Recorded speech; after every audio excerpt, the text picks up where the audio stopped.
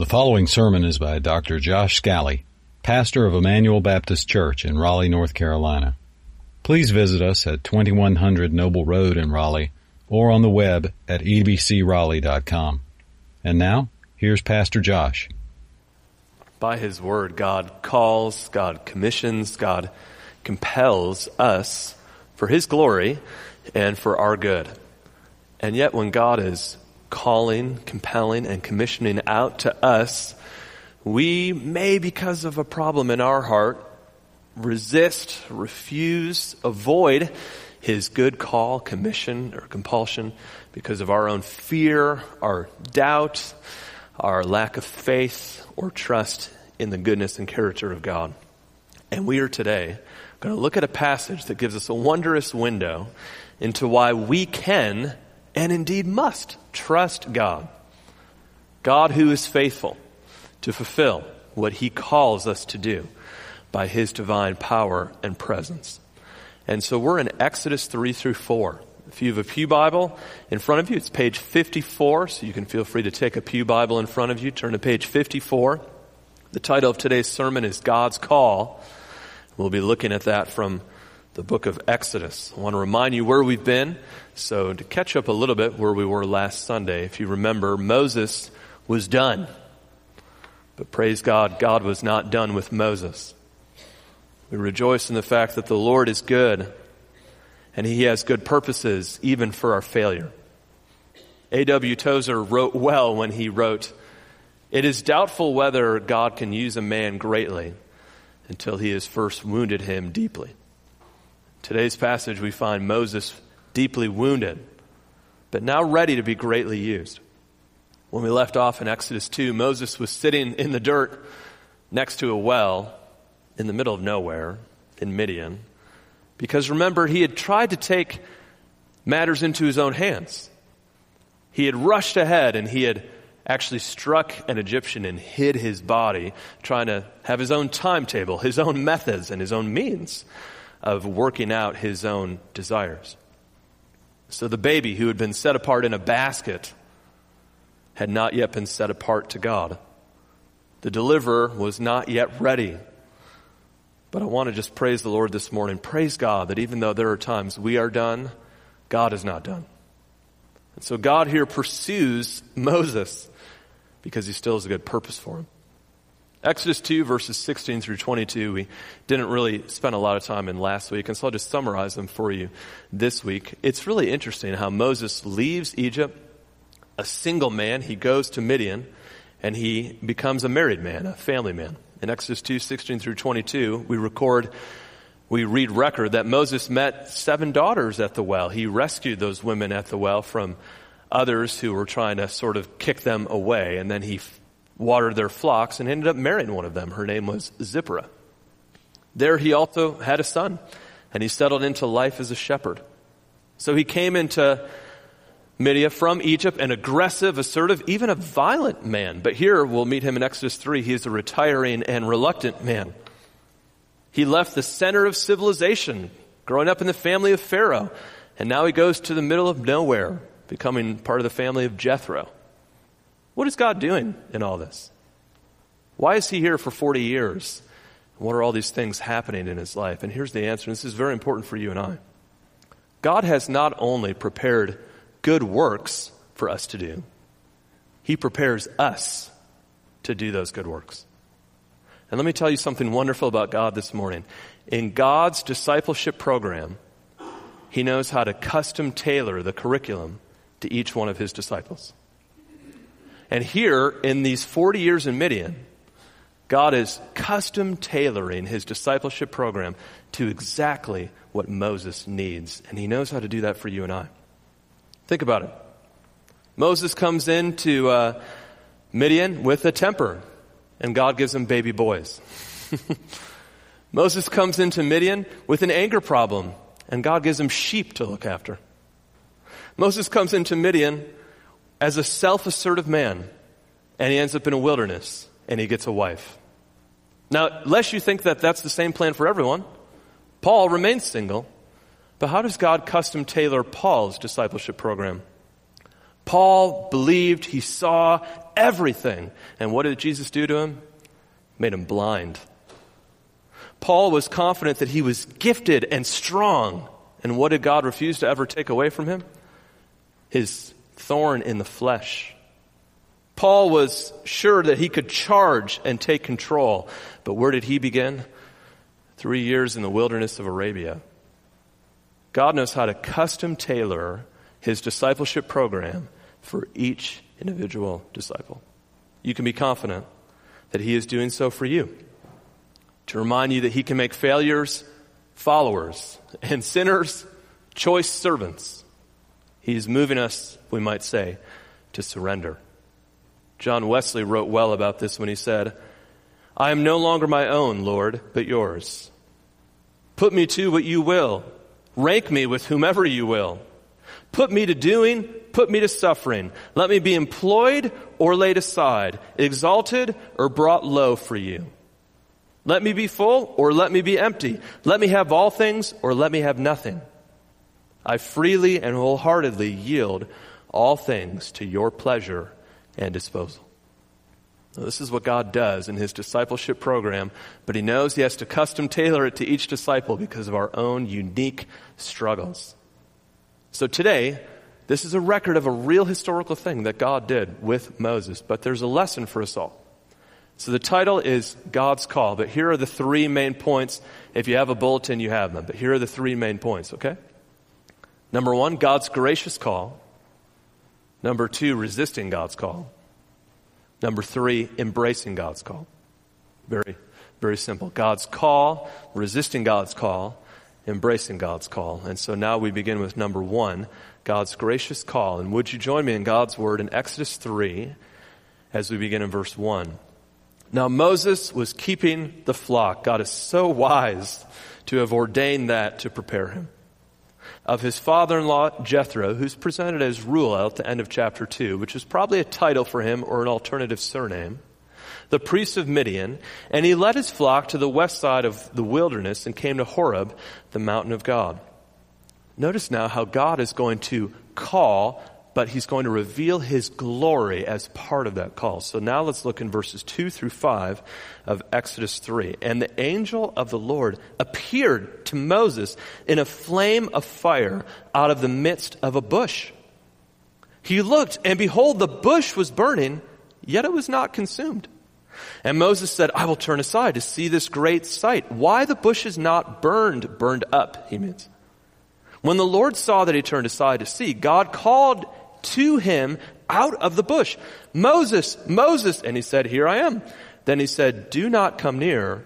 Take your sandals off your feet, for the place on which you are standing is holy ground. God is so gracious in his call that he manifests his glory to prepare the person to receive his call. Now, why is God manifesting himself in a burning bush? What could we learn from that? I'm going to suggest a few things that are interesting. One of the things it reveals is that God is so inexhaustible, so infinite, so invisible, that the only way he could ever reveal himself to us is in part. So here it is, localized in a given space, because he can only show a fraction of his inexhaustible glory. What else does it show Moses? It shows Moses that God is a consuming fire, that he is ablaze, that he is radiant.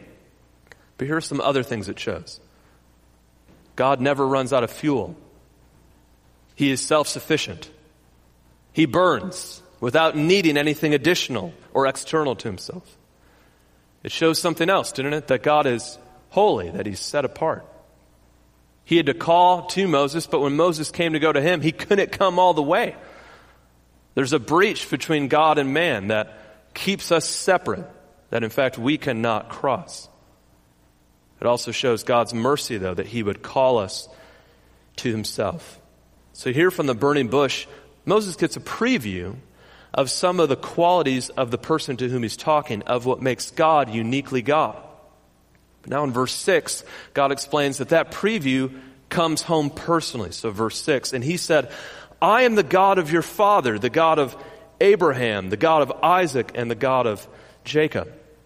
This reminds Moses that God is that covenant-keeping God, the God who makes promises to people and keeps them. God had done that with Abraham initially. In fact, let me read to you Genesis 15 so you know how faithful God has been to his own promise. God said this to Abraham hundreds of years earlier. Verse 13 of Genesis 15, the Lord said to Abram, know for certain that your offspring will be sojourners in a land that is not theirs, and they will be slaved there, afflicted for 400 years. That's exactly now what's happened. But God told Abraham hundreds of years prior in Genesis 15 verse 14, I will bring them out, and I will bring judgment on the nation that they serve, and they will come out with great possessions. God has already made a promise. He's keeping that promise. And he reminds Moses, God is a promise-keeping God to persons. But now verse 6 reminds us of something else that's interesting. Verse 6, God does not say, I was the God of Abraham. He says, I am the God of Abraham. Do you know what that means? God keeps his promise to his people forever. Abraham is still alive. He's now more alive because he's with the Lord who keeps his promise. In fact, Jesus talked about this when he said, God is not the God of the dead, but the God of the living. This is why he said, I am. Moses responds the way anybody would to even just a fracture of God's glory. Look at the end of verse 6. Moses hid his face. This is the first time we read of the word Kodesh here in verse 5, referring to holiness in reference to God. God's holiness is so blazing and so bright that here's it's first presented in the Bible. It can only cause us to realize what we are not. And yet God's glory is come to help people in need, in compassion. And so if you look in verses 7 through 9 now, we'll see that God is answering the prayer that our brother read for us earlier from chapter 2. The people are crying out. But look how compassionate God is in verse 7. Then the Lord said, I have surely seen the affliction of my people who are in Egypt and have heard their cry. Notice God sees, God hears. Because of their taskmasters, I know their sufferings. God sees and God hears and God has compassion on his people and God answers prayer in accord with his promise. Look down at verse 9. Now behold, the cry of the people of Israel has come to me. Praise God. He hears prayer and acts to fulfill his promise. But notice God will be the one who fulfills it. Would you look in verse 8? And I have come down to deliver them. Who will be the hero of this exodus? Well, as we'll see rather clearly today, it will be God. And yet God in his mercy works through people. So we read that God will work through a deliverer in verse 10. Come, I will send you to Pharaoh. So God will do the delivering, but in his grace he will use means. If perhaps when you look in verse 8 you're concerned, what is God doing? He's delivering them to take them to a place that he had promised. He'd promised, remember, Abraham a people of numerous offspring. That has been fulfilled in part. But he's also promised them a place. They're not in that place yet. They're not in the land of Canaan. They're in Egypt. Now, notice he says he'll take them to Egypt, but he'll take them to Canaan, but notice there are already people there. You see that in verse 8, the Hittites, the Amorites, the Perizzites, the Hivites, the Jebusites. If you're here this morning you've struggled with that, you've struggled with the book of Joshua and the book of Judges, how is it that God can bring his people to a place where there are already people? Isn't that wrong for him to displace those people? But maybe you don't know that in Genesis 15, when God very first promised to Abraham that he would send him to a place, God said this, the wickedness of the Amorites is not yet complete. So why did God wait several hundred years before displacing them? Because that's how patient and forbearing God is. And what is God's patience and forbearance intended to do? To lead us to repentance. Never confuse God's delay with God's approval. Understand that God's delay is forbearance so that we would repent. And here's how merciful God is. Even when the day of judgment comes, if you call on the name of the Lord, you will be saved. Do you remember what happened when they finally got to the land of Canaan? They start with Jericho. And the walls come down except for Rahab. So if you struggle with God's judgment, don't miss how merciful it is, how patient it is, and how even on the day it falls, he'll save any who call on the name of the Lord. So now we see Moses' response. And contrasting God's great glory, we see man's great frailty. So look in verse 11.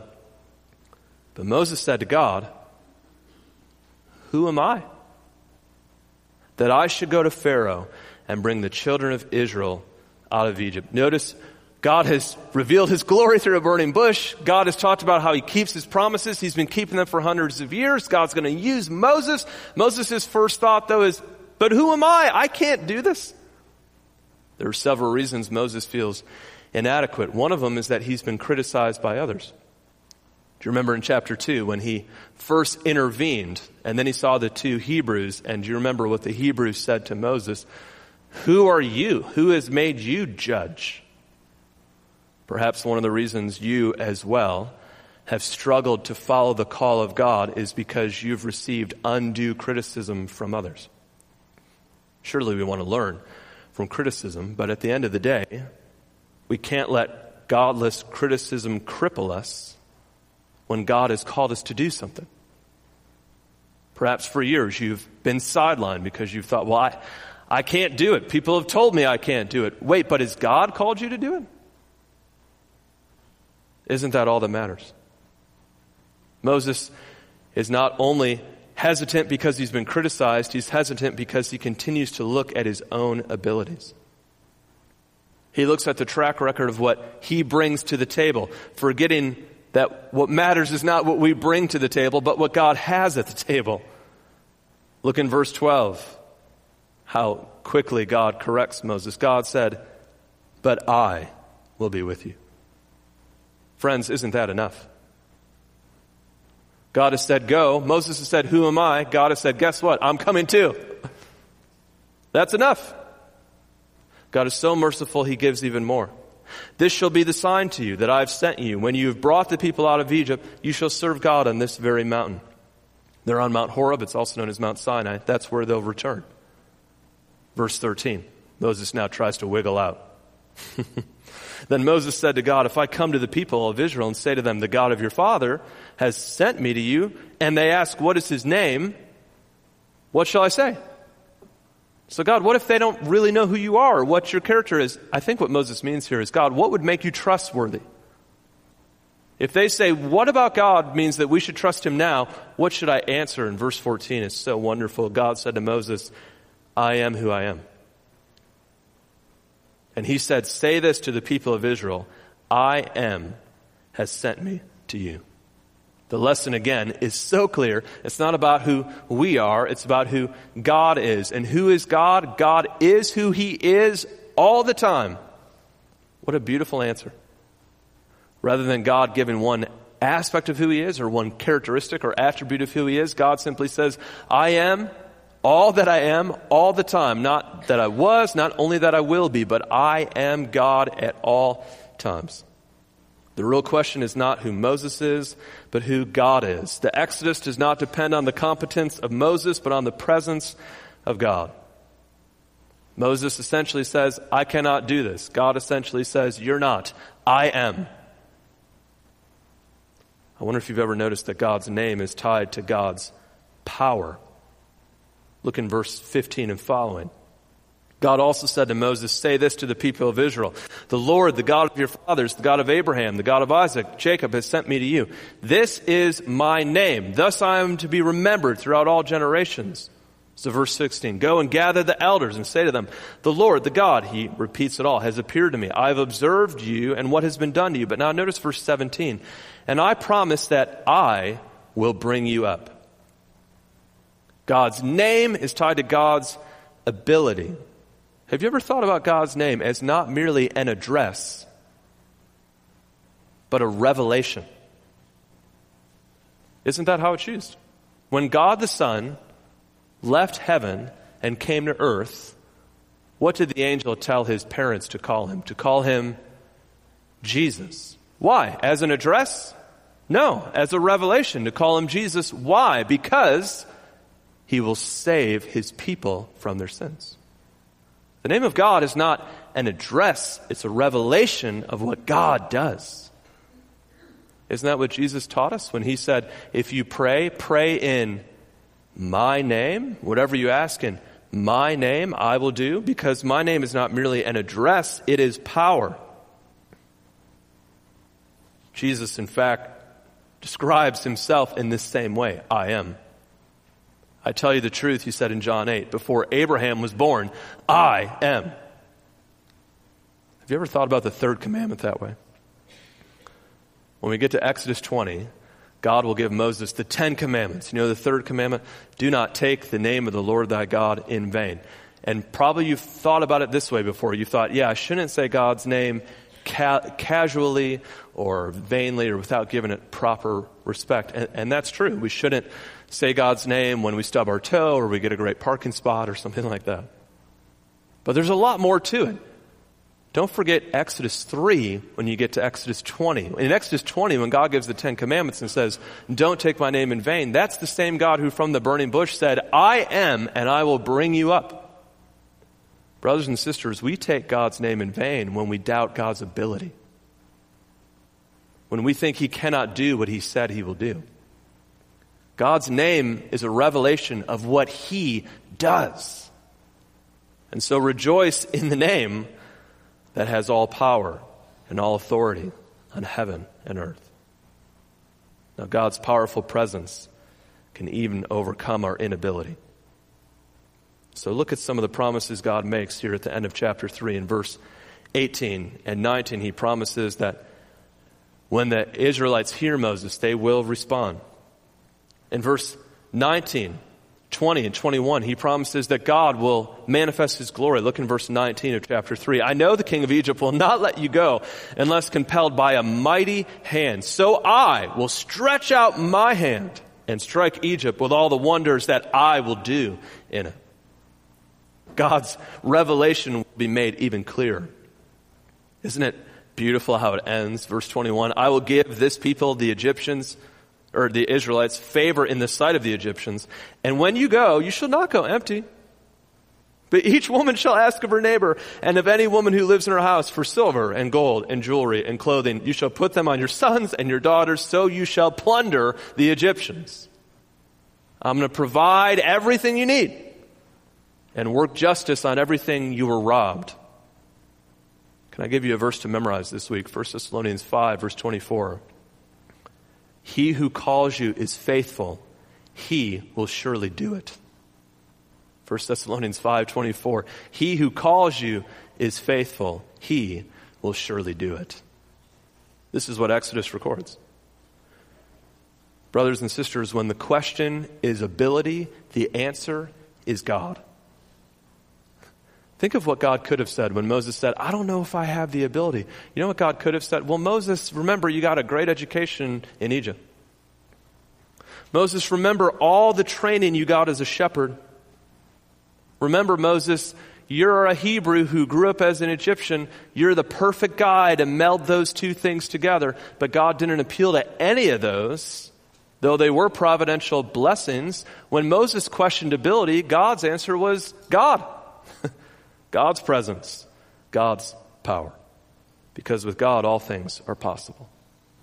So at the end of chapter 3, we see that God draws near to help those in need of help.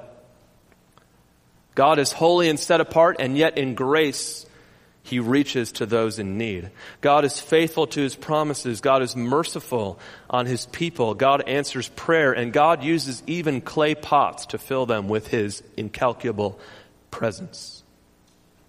But number one, God's gracious call leads us sadly to the grip of doubts and fears. And so now number two, resisting God's call.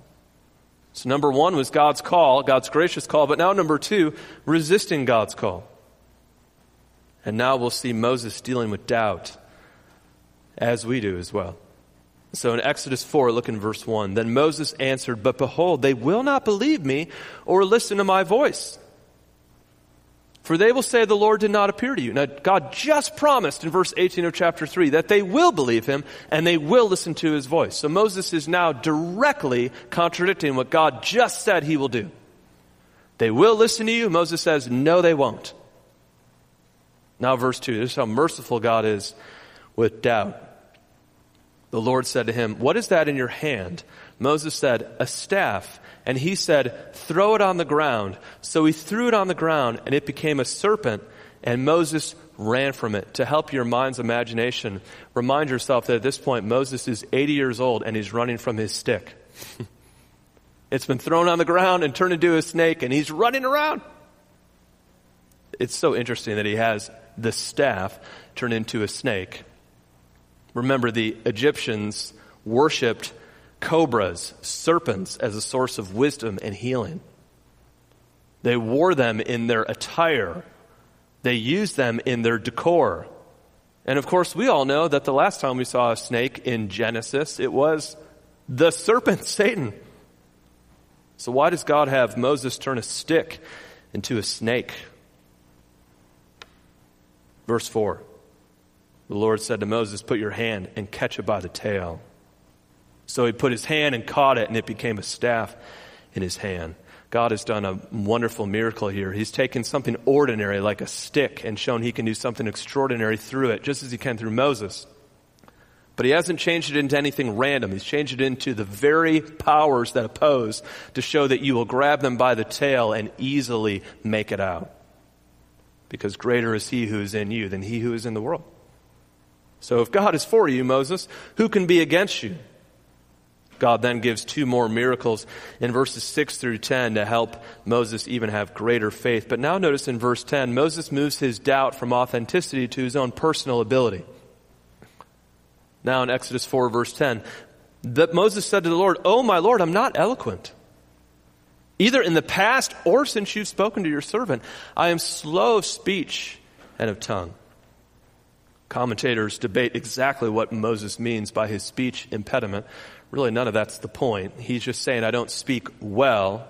But the reality is, Moses doesn't have a speech problem. Moses has a faith problem.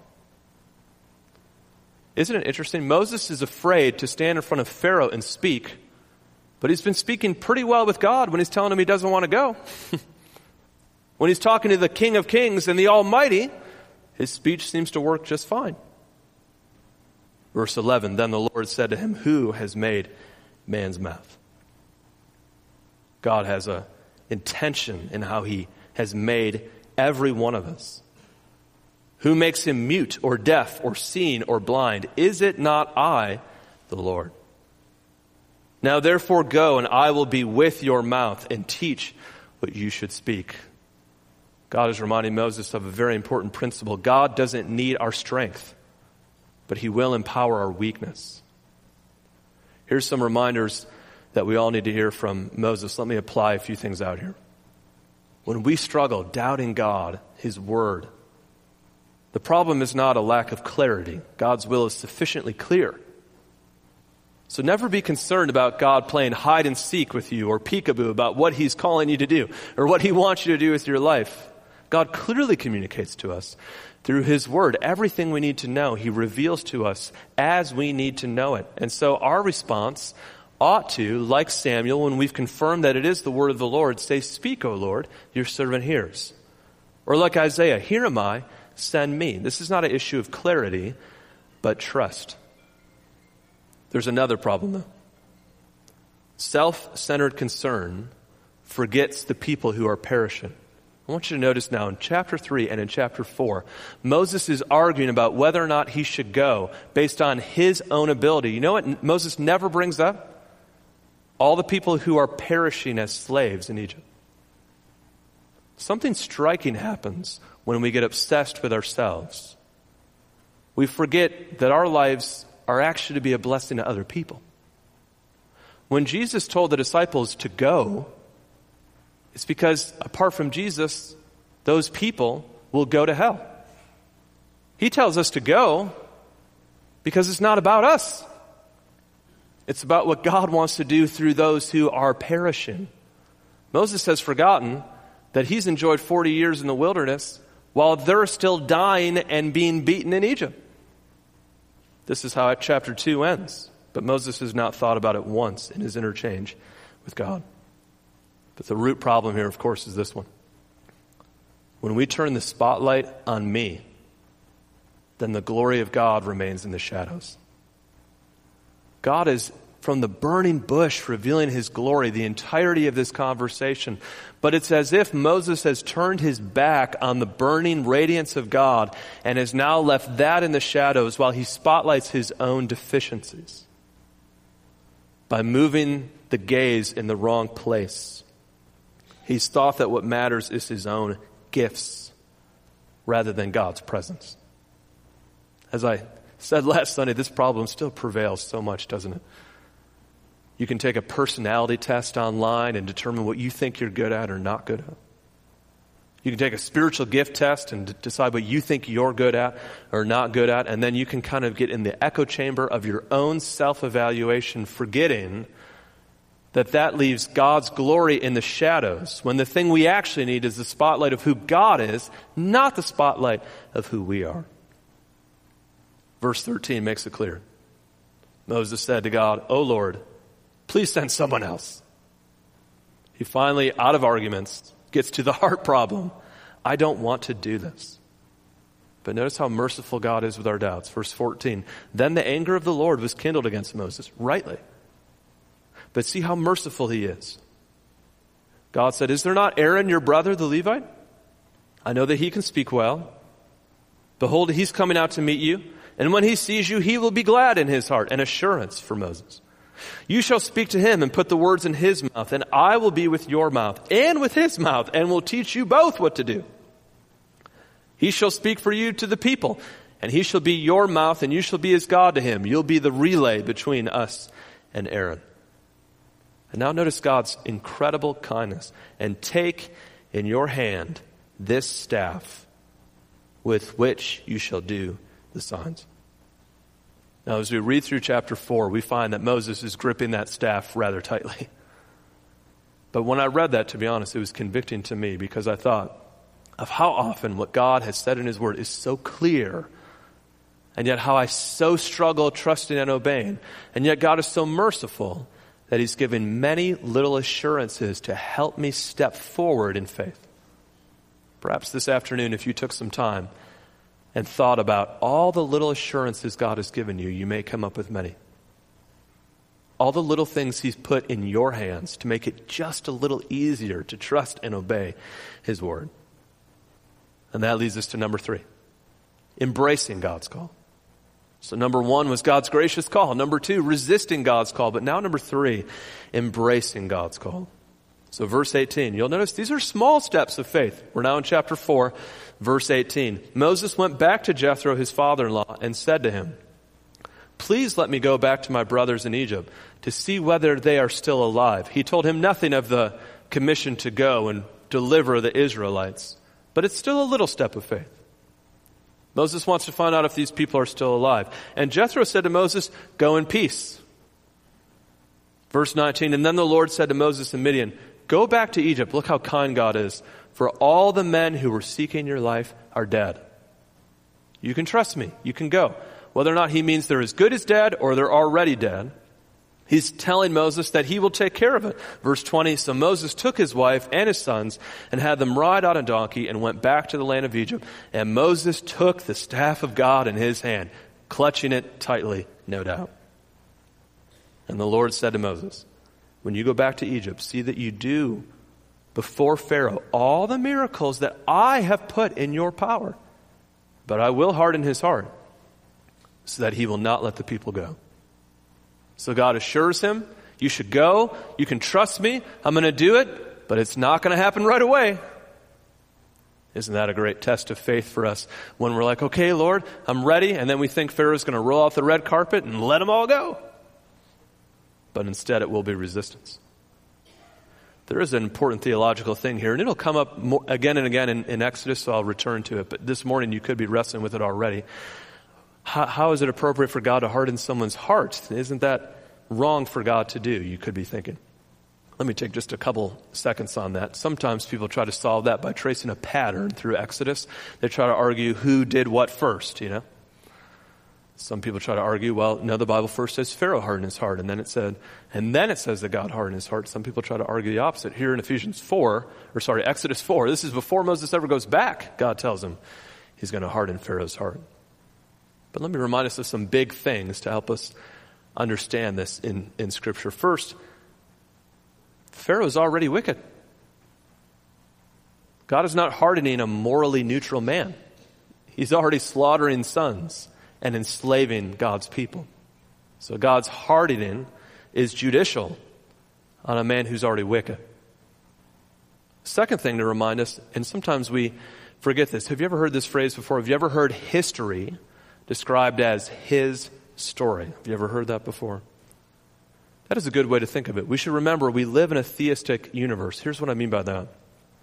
When the Bible says God hardens Pharaoh's heart, and the Bible says Pharaoh hardened his heart, the Bible doesn't see those as contradictory.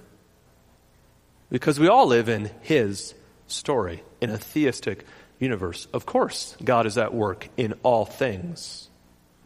Further, I'd want to remind us that this is not the only time the Bible says God will harden hearts. In 1 Thessalonians 2, we read about in the end times that when the man of lawlessness is revealed and the church is taken, people, how will they respond to that? And God says this, I will send strong delusions so that they will believe a lie.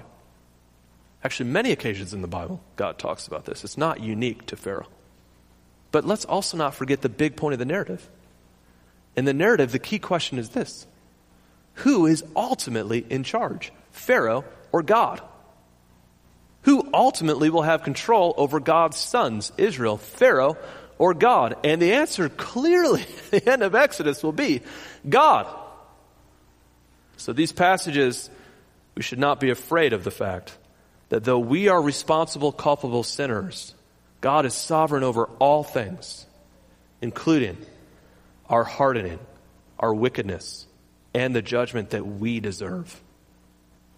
And yet, even in that judgment, God will be merciful. So look in verse 22. And 22 and 23, if you're the kind of person that circles your Bible or highlights, this is the exact theme of the rest of the book. This is the showdown of the whole book, Exodus 4, 22 and 23. Then you shall say to Pharaoh, thus says the Lord, Israel is my firstborn.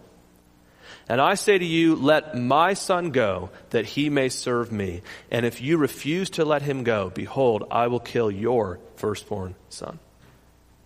The showdown is, to whom does Israel belong? And the answer is God. But God in grace will give Pharaoh an opportunity again and again and again to repent. But if he does not, judgment will fall. We, of course, know it will on the 10th plague. God has made Israel his sons, but don't confuse that into thinking that Israel deserves it. By the time we get to Exodus, we'll start to really question the character of the Israelites. This reminds us that there's only one perfect, true Son of God, and his name is Jesus. Jesus comes and does what none of us have ever done. He perfectly fulfills all righteousness, totally obeying God, and yet willingly suffers on the cross in the place of the disobedient sons, all of us. In that exchange, Jesus bears the agony and guilt, condemnation that is deserved by us, but then he offers righteousness, his own, that we receive simply through faith. And I want to tell you this morning, if you've never called on the name of the Lord, when you call on Jesus and he's yours, then God can say about you, this is my beloved Son in whom I am well pleased. God can be eternally pleased in you if you are in Christ, but that requires faith. And actually, that's how we understand the end of Exodus 4. And it looks so strange. 24 through 26 is such a strange thing. Look in verse 24. At a lodging place on the way, the Lord met him and sought to put him to death. What? Moses is going to die before he even gets there? But what has happened? Then verse 25, Zipporah, his wife, took a flint and cut off her son's foreskin and touched Moses' feet with it and said, surely you are a bridegroom of blood to me. So he let him alone. It was then that it was said, a bridegroom of blood because of the circumcision. This is a confusing text. What is going on here? Remember, Abraham was told that circumcision would be a sign of faith in God's promise. Here's Moses, the man sent to deliver the Israelites, who hasn't even kept the covenant sign in his own family. Therefore, he is deserving of the wrath of God, and yet through faith, God saves. And it will require faith to the end. Notice now the end of Exodus 4 shows that God is fulfilling his promise. Verse 27, the Lord said to Aaron, go into the wilderness to meet him. And he did, and he kissed him. And so fulfillment of God's promise that Aaron would greet him well. Verse 28, Moses told Aaron all the words of the Lord with which he had sent him to speak, all the signs. Then Moses and Aaron went and gathered together the elders. Verse 30, Aaron spoke all the words that the Lord had spoken to Moses and did the signs in the sight of the people. But notice verse 31, exactly what Moses feared, but God promised would be the initial response. Verse 31, and the people believed. And when they heard that the Lord had visited the people of Israel and that he had seen their affliction, they bowed their heads and worshiped. Well, now we know that it'll be rough throughout the entirety of the Old Testament, but this initial receptivity is because God promised they would respond that way at first. God is leaving breadcrumbs to fulfill and complete Moses' growing faith. The big thing happening in Exodus 3 through 4 is this. God is not merely bringing Israel out of Egypt. He's bringing them out of Egypt so that they can glorify him. And God is not merely bringing Moses to deliver them. He's bringing Moses to faith in himself. The big thing God is always doing is moving us to himself. In fact, in Moses' life, we'll see that carried out in the mountains of his life. Here in Exodus 3, he's on Mount Horeb, and here God calls him. By Exodus 19, they'll come back to Mount Horeb, which is Mount Sinai, and there they'll receive the 10 Commandments. Now, you know what happens. This is essentially their honeymoon, we might say, and the people of Israel make a golden calf. They're unfaithful the very moment that God rescues them. But Moses is now a different man. Do you remember what Moses does for them when he returns to the mountain? He intercedes on God's own character's behalf that he would not punish the Israelites. How different than how he was in chapter 3 and 4. By chapter 33, Moses is praying, Lord, because you are faithful to your promise, don't wipe out these sinful people. And yet Moses in his own life will struggle with trusting God. He strikes the rock more than God told him to. And so the last time we read about Moses on a mountain, it's in Mount Pisgah in Deuteronomy 34. And from that mountain, Moses watches everybody else go into the promised land, but he himself is excluded. And if that was the very last time we ever saw Moses on a mountain, we would be left heartbroken, but it isn't. Because in Matthew 17, Jesus takes Peter and James and John to a high mountain, and he reveals his glory in the transfiguration. And who's next to him? Moses.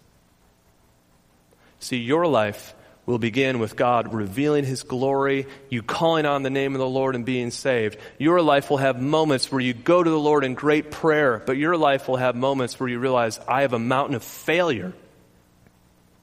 And yet your life ends with a mountain of glory because Jesus didn't skip Mount Calvary. And there on that hill, Jesus took the sin that doubters, those who fail to believe in God, deserve, and yet he bore our sins' punishment, offering us his righteousness.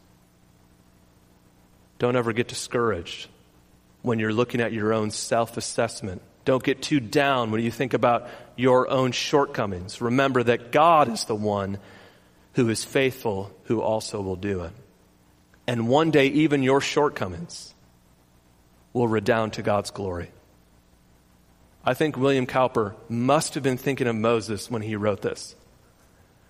When this poor, lisping, stammering tongue lies silent in the grave, then in a nobler, sweeter song, I'll sing thy power to save.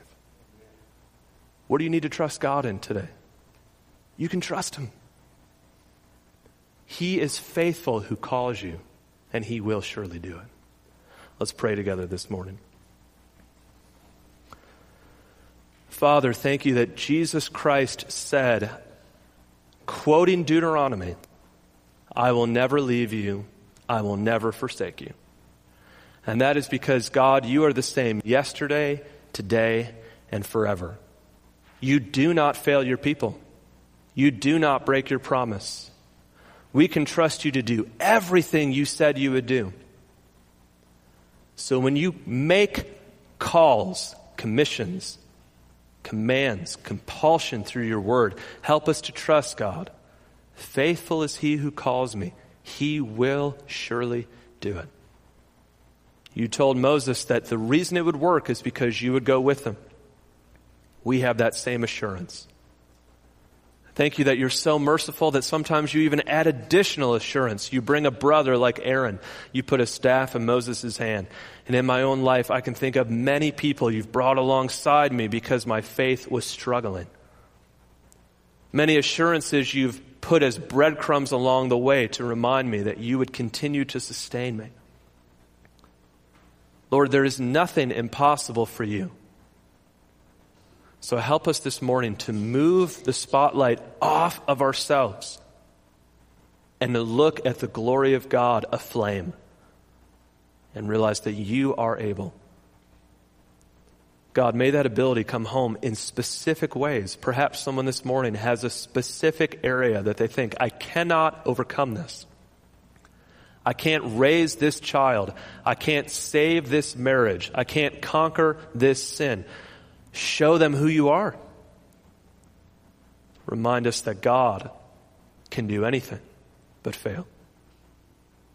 But Lord, I thank you that one day, even the things about us that are our weaknesses will be a display of your great glory. Remind us that when we are around the throne of grace, we will all sing. And we will all sing even with our stammering tongues. Because there, Lord, we see that you finished what you started.